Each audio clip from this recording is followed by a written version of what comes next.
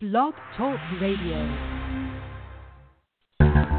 We are the heirs of that first revolution. Will a strong and united America still be a force for freedom and prosperity around the world? America has created the longest peacetime economic expansion in our history. We are the heirs of that first revolution. Good common sense and sound judgment of the American people and their essential love of justice.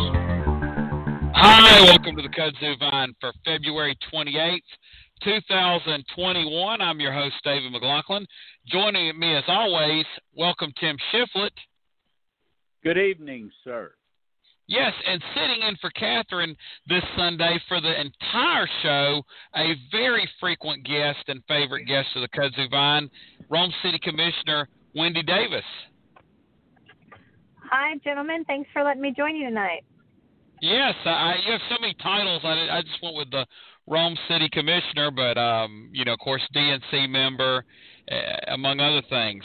Well, tonight we've got an exciting show. Author of Kamala's Way, Dan Morain, is going to call in from California, and we're going to talk with him in about 20 minutes. And, of course, until then, we have other kind of topics. And we're going to start off by a national conference that it's been around for a while, but it seems like it gets more and more attention every time it meets, or at least every cycle. And this cycle is probably no different because of the, I guess we'll call it keynote or concluding speech that may have wrapped up. I know it's been going on for quite a while this afternoon, and that being of Donald Trump giving his first big public address since leaving office a little over a month ago. But there was a lot of things going on before this, including, Ted Cruz making light of his trip to Cancun. He may have been the only one laughing. One of the most bizarre pieces of artwork that almost looked like idolatry out of the old Charlton Heston film, The Ten Commandments.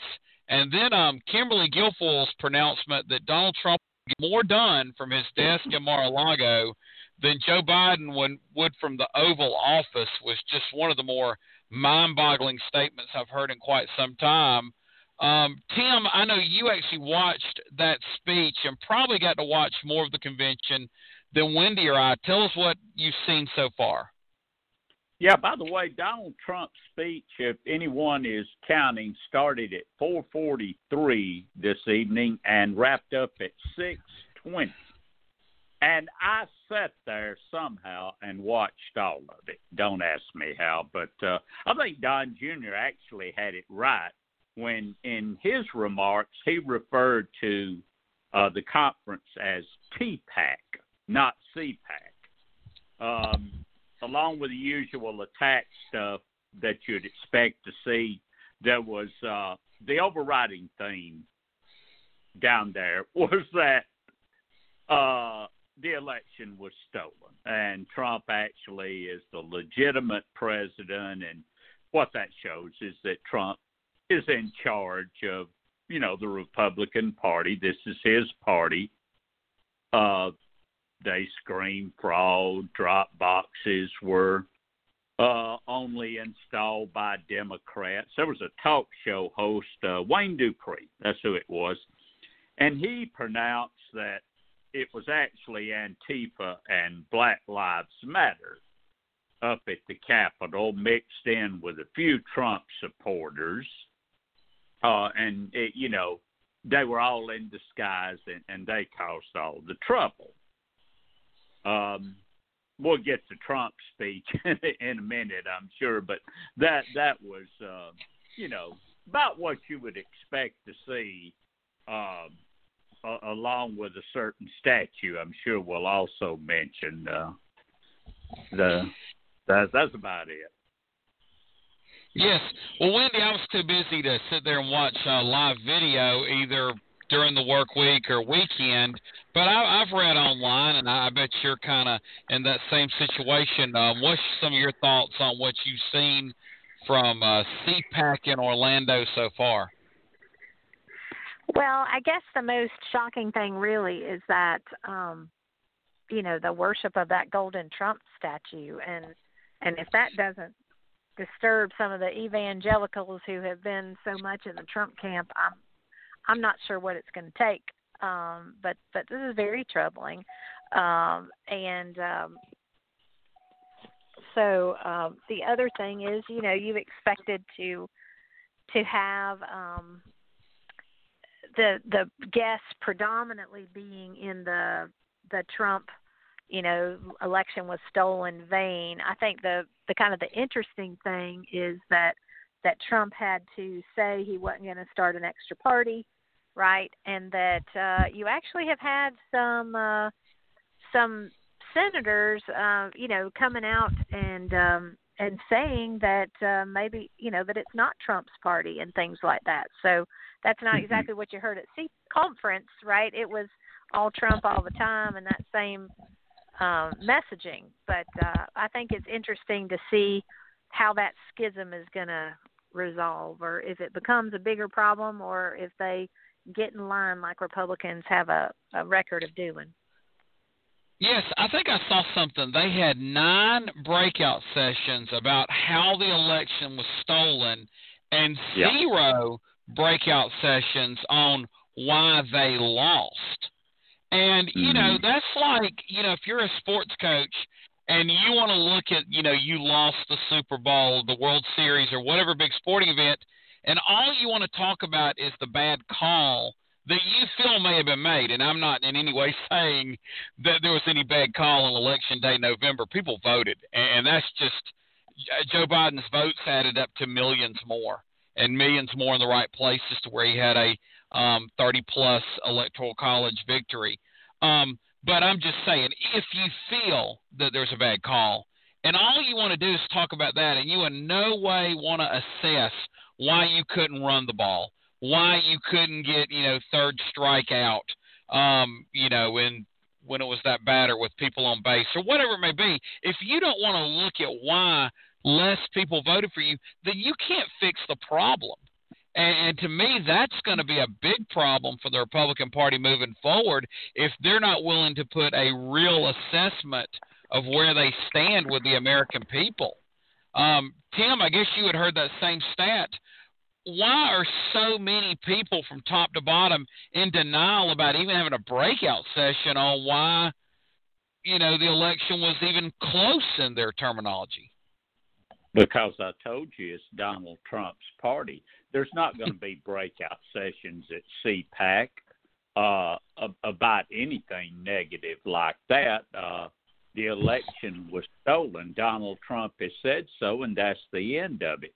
He has a 75% approval rating right now among Republicans. And, that crowd was Trump's crowd there today. In these states, the state parties and all that, that's all run by Trump's people. All the speakers at CPAC were Trump's people. Those that are not Trump's people were not invited. Even Mike Pence was not there. Mitch McConnell got the biggest boo of any Republican whose name Donald Trump called today, and he called a bunch of names. He got a bigger boo than Lynn Cheney did, or that Liz Cheney did, rather. If you heard that speech today, it was a rehash of his old stuff, and the crowd ate it up. No, that was his crowd. They weren't going to do anything like that. I'd have been stunned if they had done a post-mortem on why they lost the election. They know why. Trump told them why it was stolen. Wendy, now you're a political consultant, and sometimes is this just a total denial and unwillingness to see reality? Absolutely. Absolutely. That is exactly what it is. And again, the thing that's sort of fascinating to me, like today I saw something that Senator Cassidy, again, not at CPAC, but today he was talking about how we need to acknowledge the fact that in the last 4 years, the Republicans have lost the House, the Senate, and the White House, right? And I think he forgot to mention that, Trump lost the popular vote twice, right, in that same time. So some of them are waking up, but the rest of them are still in that sort of fever dream of, Trump not even letting people call him the former president as if he's still president. And so it would be amusing if it weren't so damaging to our democracy. Yes, and so I think that Donald Trump finally said that he is considering running, or he could run in 2024. He wouldn't say he would, so he's going to continue to hold the party hostage. Tim, how detrimental is this for the GOP to try to move forward, even in 2022? Well, he said he's going to be out there leading the charge to take back the House and to win the midterms. And, if everybody will stick with him, it'll be great. And he said, and who knows, I may come back in 2024 and win for the third straight time, to which they all howled, of course, at that, and hollered, and who didn't stomp their feet. Donald Trump is not going to change. Nothing is going to change as long as Donald Trump is in charge of that party. The few that are brave enough to speak out were all called out by name today. Everyone in Congress that cast a vote he didn't like, they got called out and booed lustily today. And he's living in an alternate universe. Get this, you guys are going to love this. He said, every senator I endorsed won. Well, in Georgia, we know that's an outright lie, don't we? But he stood there and said it, and they just clapped and hollered. They're living in an alternate universe, guys. I don't know what to do with these people except outvote them. Yeah, that is quite a reality there, because there's probably a lot more places where he endorsed. Well, I thought he endorsed Martha McSally, for instance, in Arizona. I mean, there's another one. So, Wendy, I wanted to ask you about that statement that Kimberly Guilfoyle made, I guess it was yesterday, that they really somehow believe that Donald Trump will get more done for America as an ex-president that Joe Biden will do as president. How does that even begin to work when you have absolutely zero levers of power, unless I guess you have a foundation like former presidents have had, which Donald Trump seems to not going to start that? Well, I mean, I guess maybe they'll come up with something for him to start so he can, grasp some more money, right? So, I mean, that's the thing he has perfected, right?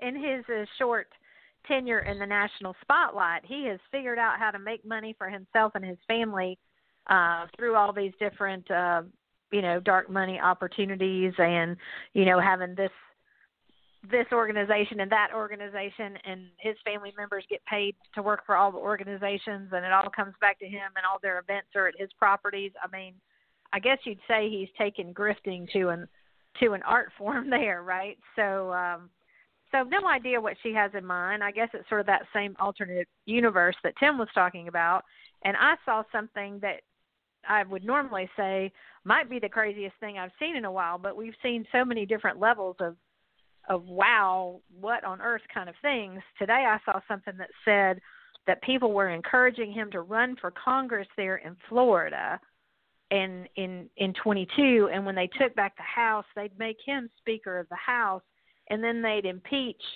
Biden and Harris, and he'd be president again. So there you go for another fascinating scenario. We all probably want to be Grover Cleveland. He wants to be John Quincy Adams. Tim? I mean, are you surprised? Don Jr. in his remarks said that the Dems, that the leftists had barred the Muppets. Mr. Potato Head was transgender. I mean, they said these things for real. And then they expect me to take them seriously.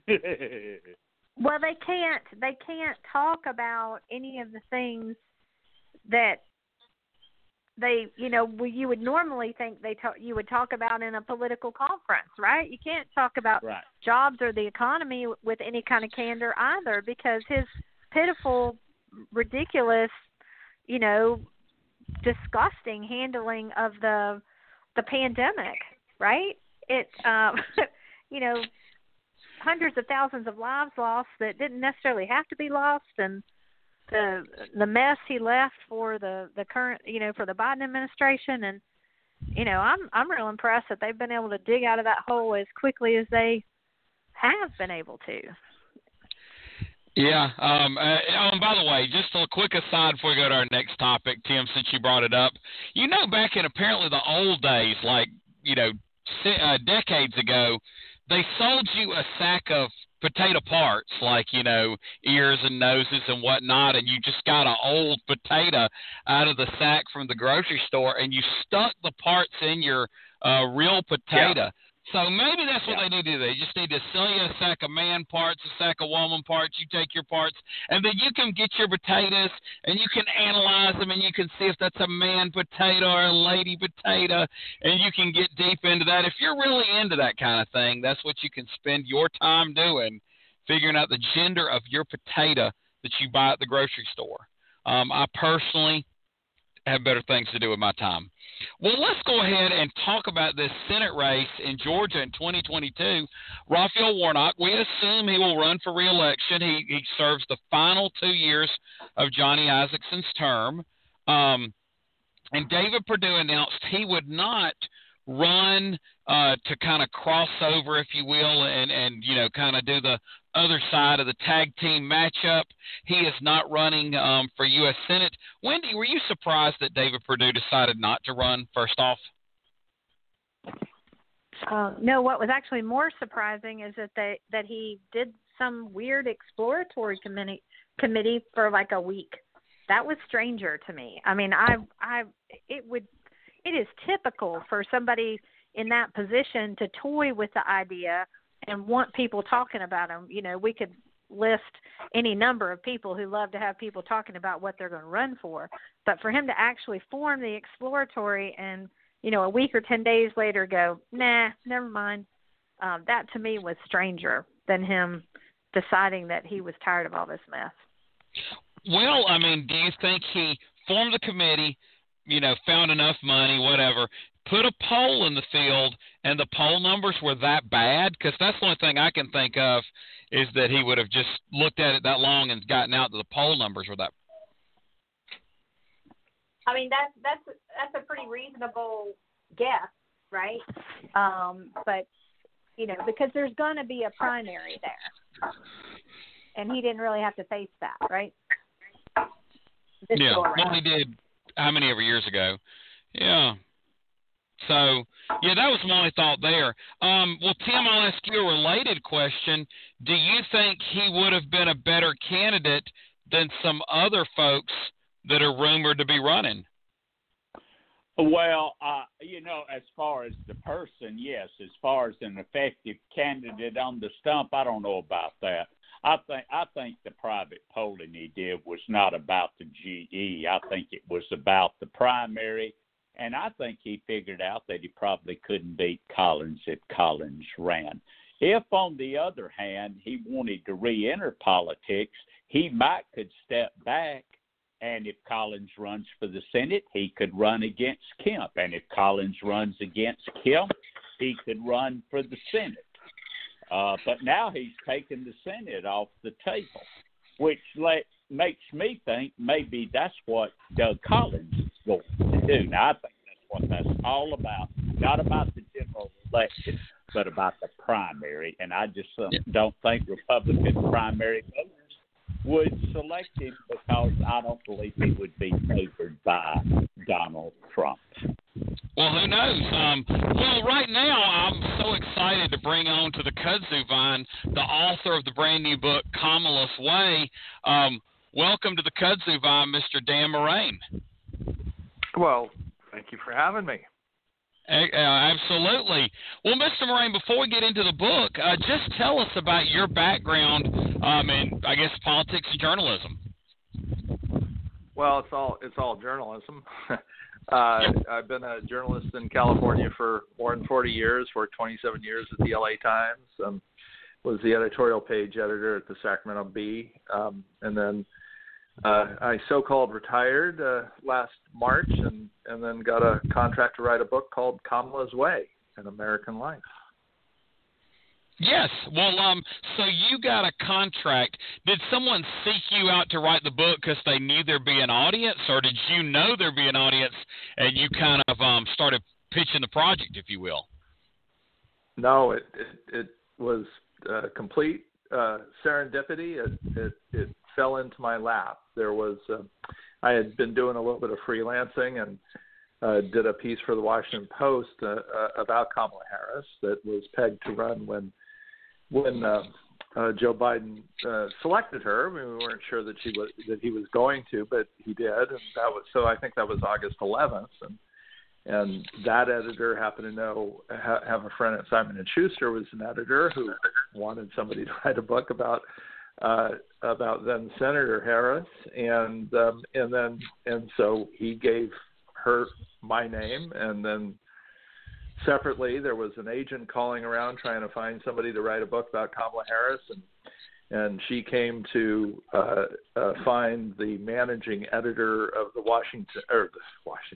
of the Sacramento Bee, and he gave her my name. So two editors, two different sides of the country, and gave people my name, and so I was off to the races, as they say. Well, it makes total sense. Sacramento is the heart of the California political scene, being the state capital, and I listened to the book, and it was excellent. I was so glad I was able to get it. Like on the first day it came out in publication from the library source that I have audiobooks, and first day listened to it, just a few, so it seemed to work out well. Well, I think that I think the woman who reads the book is just fabulous. I love her voice. I could listen to her all day. Yes. Well, and I also listened to Senator Harris's biography, or now Vice President Harris. It was Senator Harris when she wrote it and came out. So I really had, I guess, some background. And when I read your book, I noticed that you talked more about her mother than you did her father, Donald Harris. And then in her book, it was the same thing. And really, I guess, even when you see her speak, she talks about the influence of her mother. She doesn't mention her father, Donald Harris, as much. Why do you gather that, and he's alive, so he's still having an impact on her life. Why does she mention him far less than her mother? Well, it's not an authorized biography, and so she did not sit down and answer questions from me, which is totally understandable. She was running for the vice presidency and had other things to do when I was working on this book. I've of course talked to her many times in the past, but not for this book. It's not altogether clear. She has said that he's a good guy, but they're just not that close. She was quoted as saying that back in, 2003. And in every opportunity, she talks about her mom. Her mother and father divorced. Their divorce was final in 1972. He had visitation rights. He was a professor at Stanford University, economics professor, so certainly an intellectual. He visited. He had weekend rights and could take them on during the summers, and in fact took them to his home in Jamaica. So they knew about his Jamaican right. When I say they, I mean Kamala Harris and her younger sister Maya. So they knew about their Jamaican roots. But both girls, Kamala and Maya, were raised by their mother, and it was their mother who was a research scientist, a cancer researcher. She was an immigrant from India. She died in 2009. She got passed over for a job at Berkeley, UC Berkeley, and she decided rather than sit around and brood, she would go off to McGill University, not a pretty good place to do research as well. So Kamala and Maya Harris spent, really pretty formative years in Canada and French-speaking Montreal, it's just the case that Kamala Harris speaks incredibly fondly and in reverential terms about her mother, rarely mentions her dad. Yes. Well, you mentioned Montreal. I noticed you actually had more content on her, I guess, high school years than she did in her book. And that is usually a formative time for people's life is in high school. Do you think that was more of a political thing? Why not to mention that she spent, high school years in Montreal instead of America?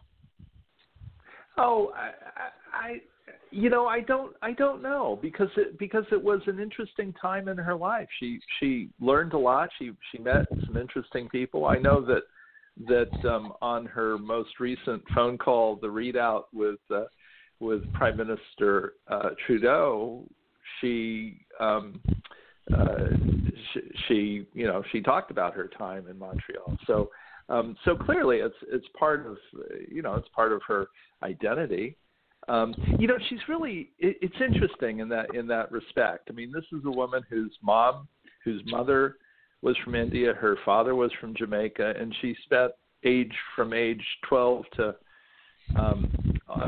about 18 in Montreal. So she is, although she grew up in Berkeley, California, she really is a very multicultural person. Does not have at all a parochial view of the world. I know her mother brought her to India, so she met her grandparents and her mother's siblings who were in India at the time. And so I know that growing up, she had a world view. It was just not parochial. She's a multicultural person. Yes. Well, I have one final question before I pass this to my co-host, Tim and Wendy, tonight, and that was about how her time as a district attorney, mainly in Oakland, not so much as state attorney general. She one time she didn't prosecute, or she prosecuted the person. She didn't seek the death penalty, and she got criticized for being too liberal. But then at other times, including in the 2020 presidential campaign, she got criticized for being too tough on crime, I guess too conservative. Is it kind of just a damned if you do, damned if you don't situation in that role as prosecutor in Oakland? Yeah, well, so she started her career as a deputy district attorney in Alameda County, which is Oakland. That's the main city in Alameda County. Berkeley's also in Alameda County. And then she ran for district attorney. She went across the bay to San Francisco and was a supervisor in the district attorney's office. And then she ran against the incumbent district attorney who had been her boss in 2003 and beat him. So she has been a lifelong opponent of the death penalty. I mean, this is one of her core issues. Right after she was sworn in as as district attorney in San Francisco, there was a cop killing in the city of San Francisco, and people who murder police officers. Well, that's one way to get onto death row in California, certainly at that time.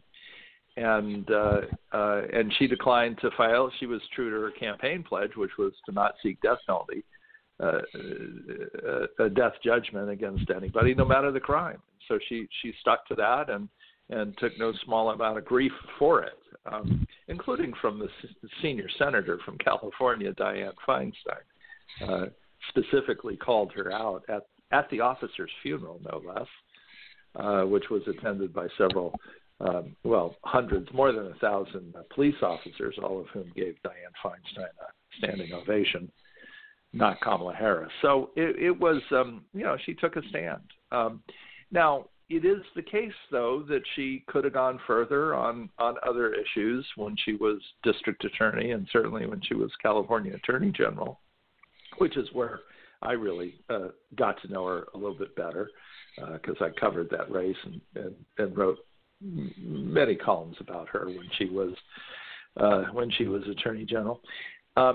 She could have gone further. She could have been further to the left, but my feeling is she went about as far as she thought she could go politically, and in some instances she pressed the boundary of law, and in other instances she pulled back and didn't take stance.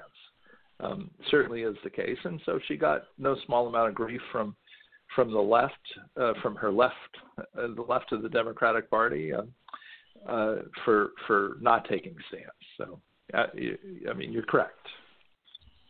Yes. Well, I'm going to pass it over to Tim Shiflett, and he'll pass it over to Wendy Davis with some more questions about your book and Kamala Harris's life. Tim? Great. Good evening, Mr. Morain. Thank you for being Hey, with Tim, us it's Dan, but go ahead. Okay, Dan. Yeah. Why did you choose Kamala's Way as the title of your book?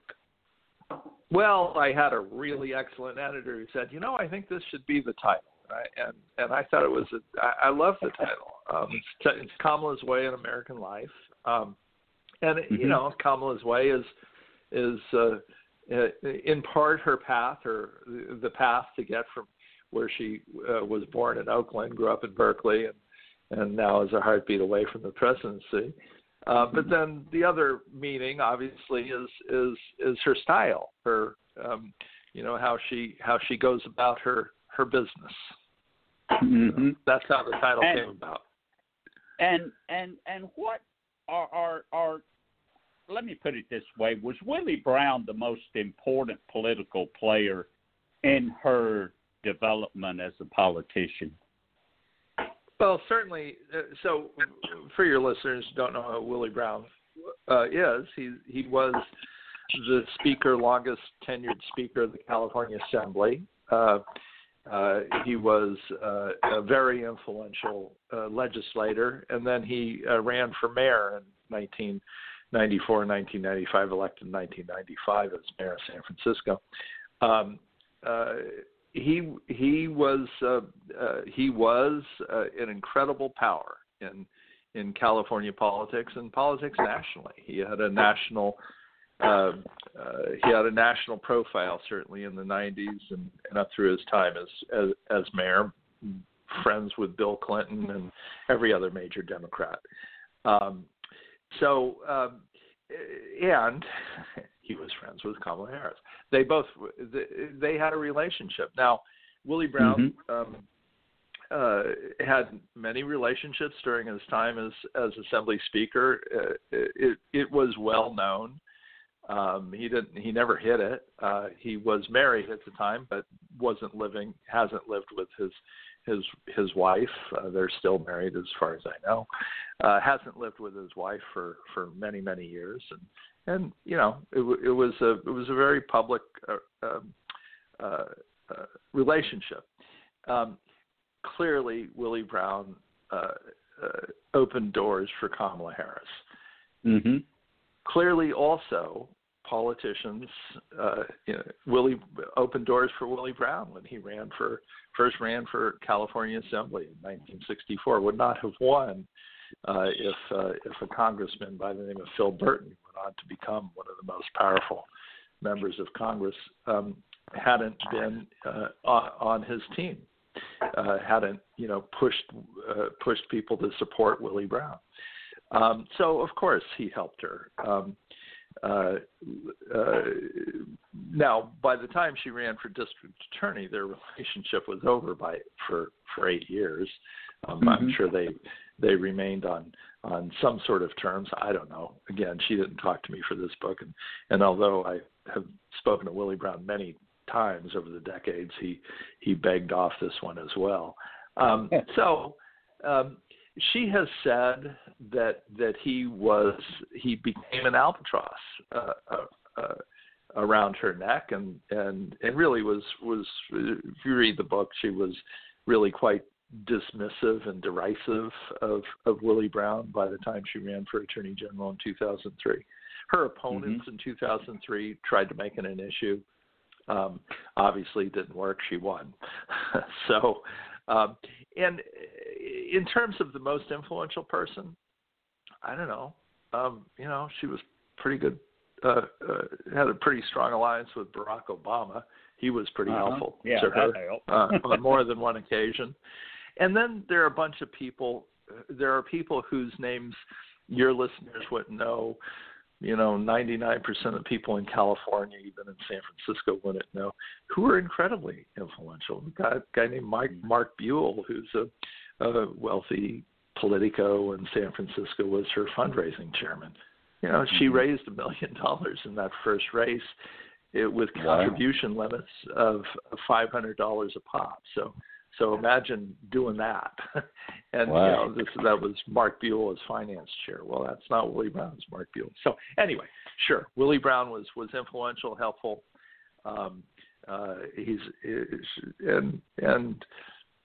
It's pretty much in the rearview mirror as near as I can tell. Yeah. So. Well, she's remarried for one thing. Oh, yeah. as we all know, the second gentleman. Throughout this interview, the subject of the Bay Area keeps coming up, Oakland and San Francisco. Now, to the average viewer from outside this state, we can't help but notice that the Bay Area is a hotbed of absolute political star power, not only in California, but on the national level. What is it about the Bay Area that makes it that way? Well, that's really a perceptive question, and you're absolutely right. So, so San Francisco, we all know San Francisco's got some really wacky politics. I mean, they've got a school board there that wants to rename Abraham Lincoln High School, right? I mean, give me a break. Washington High is they want to rename it because we all know what George Washington and Abraham Lincoln did, and this is not politically correct, right? So it's wildly crazy politics in San Francisco sometimes. It's also really tough politics. And in order to make it through the city of San Francisco and to emerge sort of unscarred, or at least with your scars healed, you have to be pretty tough. And so, my feeling is it goes back to Phil Burton, who I mentioned a little while ago. He was a member of Congress, incredibly influential, built a huge political organization. Machine, and it was the Burton machine, and then it was the Burton Brown machine. Phil Burton's younger brother, John Burton, was a member of the legislature, elected the same year as Willie Brown. Went to Congress and then had some difficulties, but then he remade himself and came back as probably the most influential legislator I ever saw in my 30 years covering Sacramento. But then Speaker Pelosi sits in the seat that Phil Burton sat in. Phil Burton died years ago. Dianne Feinstein came out of San Francisco. Kamala Harris's predecessor, Barbara Boxer, came out. Had been an aide to John Burton. So yeah, these are politicians who are really good, and they've got moves, and I've covered them all, and it's not that they're without flaws. They are, there are warts there. But one thing that I think everybody who knows these people would readily acknowledge, they're really good at politics. Kamala Harris is a really good politician. You can disagree with her on issues, but you see her speak, or you see her, shaking hands in a room. I mean, she's a very good retail politician. And somebody who's covered a lot of politicians over 40 years, I know how to ask a tough question. And I've asked tough questions of Kamala Harris. And she's good at answering them, and she's really good at not answering them. She knows how to duck a question with the best of them, and she knows how to give a really thoughtful, sincere answer too. So she's just good at what she does. Okay, one more question, and then I'm going to pass it over to Wendy. If you could get the opportunity to interview the vice president, and I know for our listeners, you really tried to arrange that interview for this book, and because of, I guess, how busy she is, you were unable to do that. But if you could get the opportunity to interview her now, what would be the first thing you would ask her that you were unable to address in the book because you did not interview her? Mm-hmm, mm-hmm. Well, yeah, you're right. I did as soon as Simon and Schuster, basically hired me to write a book. I sent an email to the Biden campaign, to her press person, asking, laying out what I was doing and asking for time, and then throughout the reporting process of this in September, October, beginning of November, I kept sending emails about specific questions that I had, and they were always very polite, but they also, the answer was always no. So if I had an hour to sit down with her, if I had a half hour to sit down with her, I would want to know some personal questions.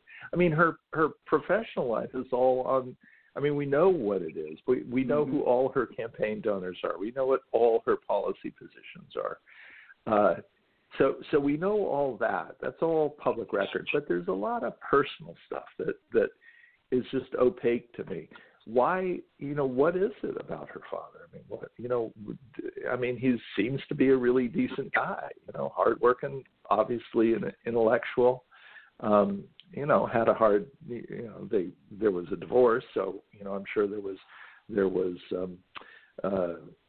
trouble at home. But Kamala Harris was a baby.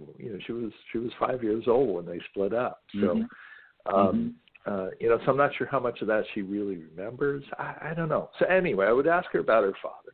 One of the questions that I have of her is she was when she was at Howard University, she marched against apartheid. So that was 1986, 87. And then, California was pretty important in the whole anti-apartheid movement, because California divested its pension fund of all holdings in South Africa, and large part because of Willie Brown's legislative skill, and also then Assemblywoman, now Congresswoman Maxine Waters pushed for that divestment. And they got a Republican governor, by the way, to sign it, George Dugmasian. Anyway, in 1990, she was the first-year deputy district attorney in Alameda County, and Nelson Mandela came and spoke at the Oakland Coliseum, where the Oakland A's play and where the Raiders used to play.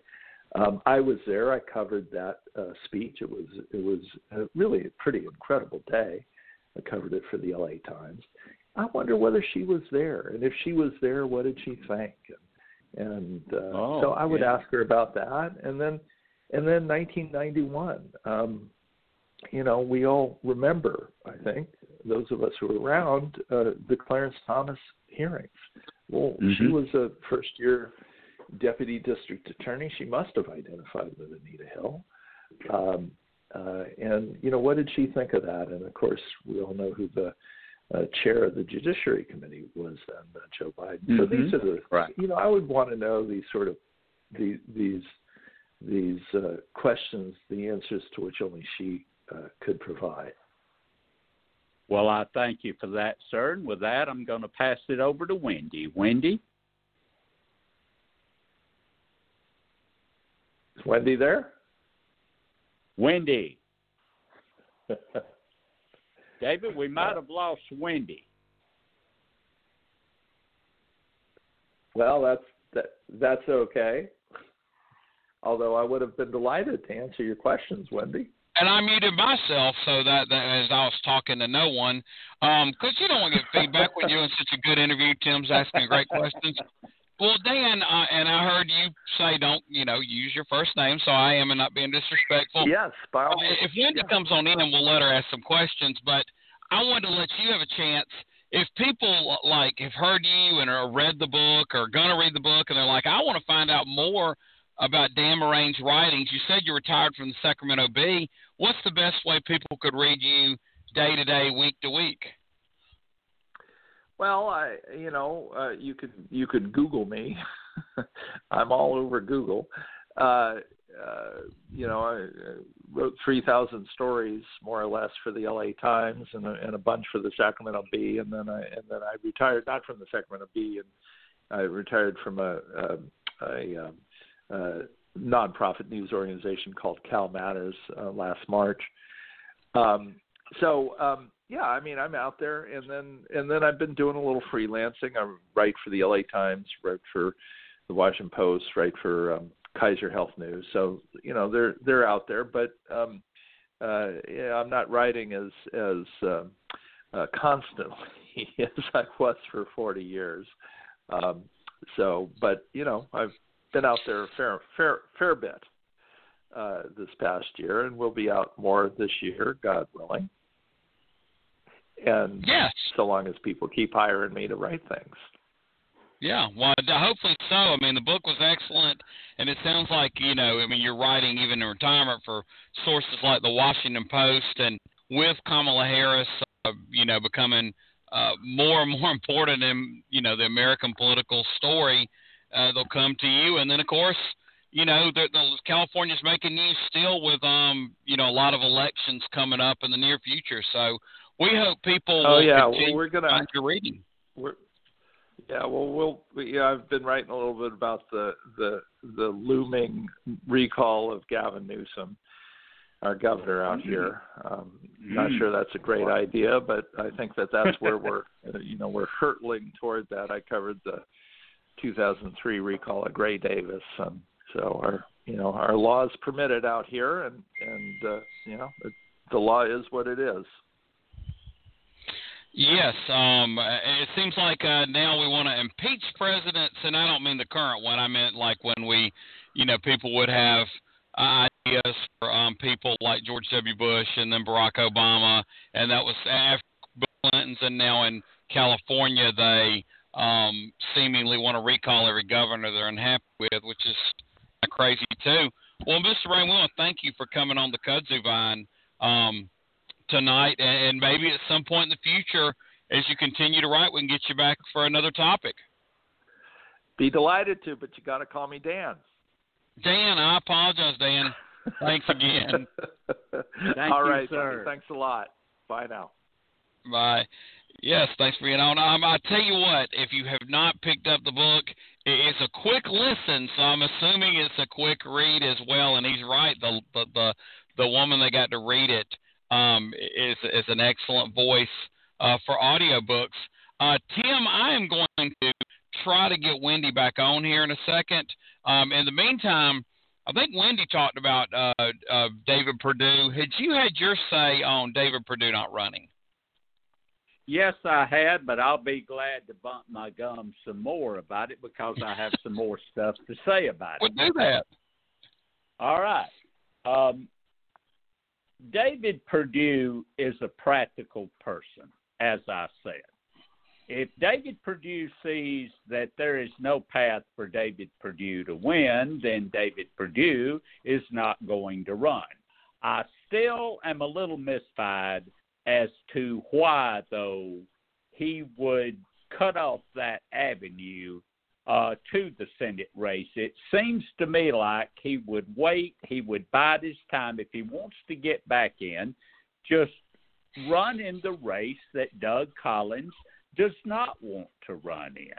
I sincerely believe he has seen some polling, though, that shows that he would not do well with Doug Collins. There's another thing.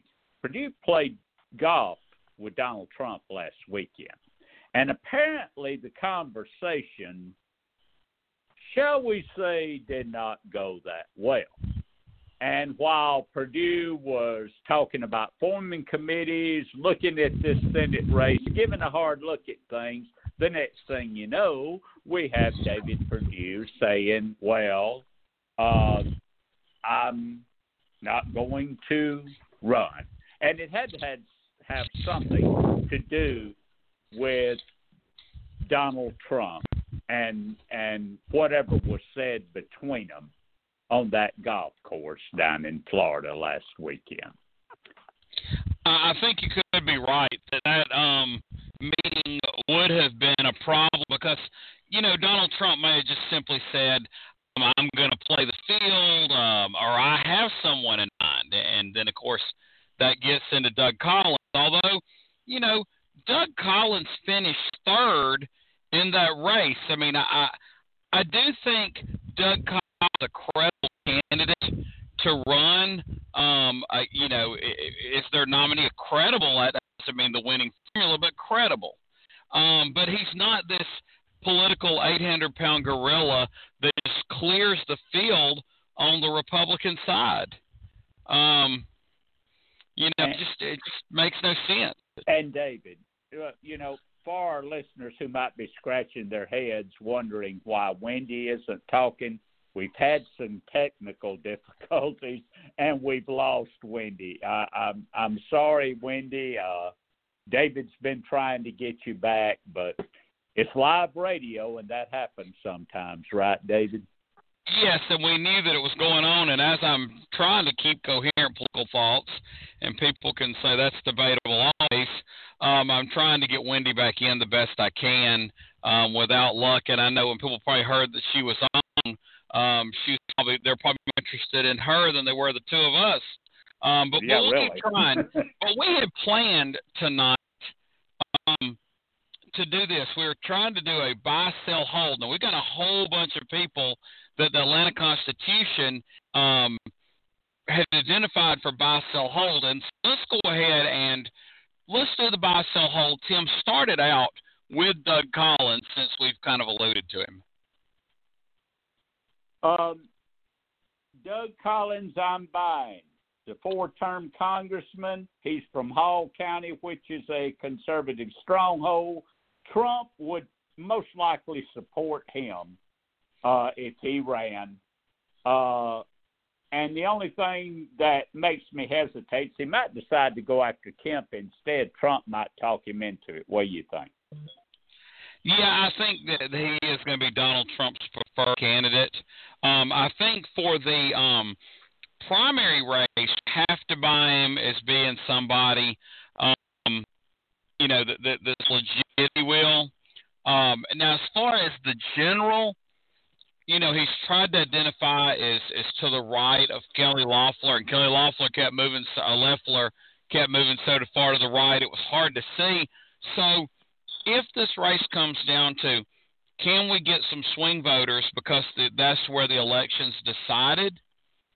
And I think if you look at this, if Raphael Warnock understands how to turn out votes like he did, he and John Ossoff did this special election he can, and then you have on the top of that, it's going to be the gubernatorial year, and you have to think that Stacey Abrams is going to be the nominee. Her turnout machine is going to be working for her. Democratic turnout's probably going to be as good as it gets in a gubernatorial year. So therefore, you're going to have to probably figure out how to get some swing voters, because maximizing, Donald Trump's vote without Donald Trump on the ballot seems a little trickier. So I don't know what you do about that, Tim. Well, I mean, it's trickier in the general election, but getting Donald Trump's support and Donald Trump's voters is just paramount to winning the nomination still in this state for any office. And I just got to think Collins is the guy in whichever race he decides to go. He is an unapologetic Trump supporter, has been from the beginning. And I just think, he I'm strongly buying him, David. What do you think? Yeah, I guess in the end you buy him even in general. I buy him more in the primary than I would the general, because I do think in a traditional political scenario in which we, grew up in, you would want to try to go back towards the middle. We know now in the current environment, base voting and turn out your base is even more important than it used to be. And so it's kind of changed the political calculus a bit. But if it's a 1 or 2 point race, I do think that middle still becomes important, and he's not set up to get that. So that is the liability. Unfortunately, if you're in the Republican Party, you have got to get the nomination, and right now, I believe the only way to get that nomination is to get the full endorsement of Donald Trump. And that's what they're all going to do. That's what they're all going to have to do, and then worry about the general election after. It's all they can do. Yes.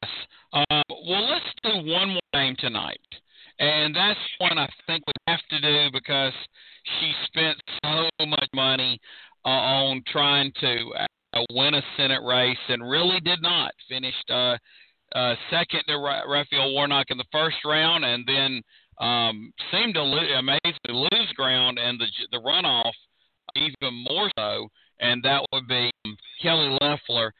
She also sold her WNBA team. In some ways, you'd almost think almost against her will. That would have been not her plan to sell that team, but she used it as a campaign prop, and it didn't work out. And so now she has no Senate seat, no WNBA team. This Senate race was just not, or this, I guess, getting tapped by Brian Kemp did not work out as she planned for it to. But let's say she has to run from the, ground level. She has to earn the nomination. Tim, buy, sell, or hold Kelly Loeffler? Sell. She's not going to beat Doug Collins, not this time. I know that she, that she did before, but it's not going to happen this time because she's going to be on the outside looking in. She's not going to have the power of the incumbency to help her. She seems to be trying to do a Republican version of what Stacey Abrams did on the Democratic side. She's announced the formation of this group to organize, to register Republican voters, and to maximize Republican turnout. Well, that sounds suspiciously like exactly what Stacey Abrams did. Only I don't know if it's going to work on her side, although she would have the money to do such a thing. I'm thinking that Donald Trump maximizes their voter turnout more than any other effort would do, and I don't think it would help her that much, and Trump just will not endorse her over Collins. He won't do it. Yeah, I think that's a big thing is Donald Trump's not going to endorse her early. He's probably not going to endorse her at all. I guess her best case scenario, one, she has money to just burn on this, so that makes her plausible to an extent. But then I guess if her new bestie, Marjorie Taylor Greene, endorsed her early, she seems to be maybe the most popular person in the Georgia Republican Party now, which tells you everything you need to know about where that party's at. But that would kind of give her some foundation. She had a much better foundation last time and couldn't make it pay off. Without the incumbency label, how does it pay off? I see no way it does. I would sell it. If I were her, I would just, we've all picked up a hobby and it didn't go well and we quit it, we forgot it. That's yours, Kelly, politics. Just forget it. Quit worrying about it and just move on to the next phase of life. And unfortunately, if you were into owning a sports team, you sacrifice that as well. So you're going to have to find a whole nother two hobbies, if you will. Right. So, I hate that this happened with Wendy not to get her thoughts on these buy-sell holds. We did because she's always such a great guest. Have no idea because there's no weather in the sky right yet, so that's not the issue here in Northwest Georgia. But we want to thank Dan Morain, author of Kamala's Way, for coming in. Next week, we're going to talk about the political media landscape with Eric Bolhart. And I think it's one of the most fascinating conversations is what happens to political media moving forward, assuming it was the post-Trump era, but it seemingly not. But it is the era after Donald Trump has set fire to Fox News, if you will, and they try to continue to move on with these rating slumps. So we're going to have a really interesting conversation. I'm assuming Catherine will be back with us. And until then, it's been the Kudzu Vine. Good night, folks. Good night, everybody. We are the heirs of that first revolution. Will a strong and united America still be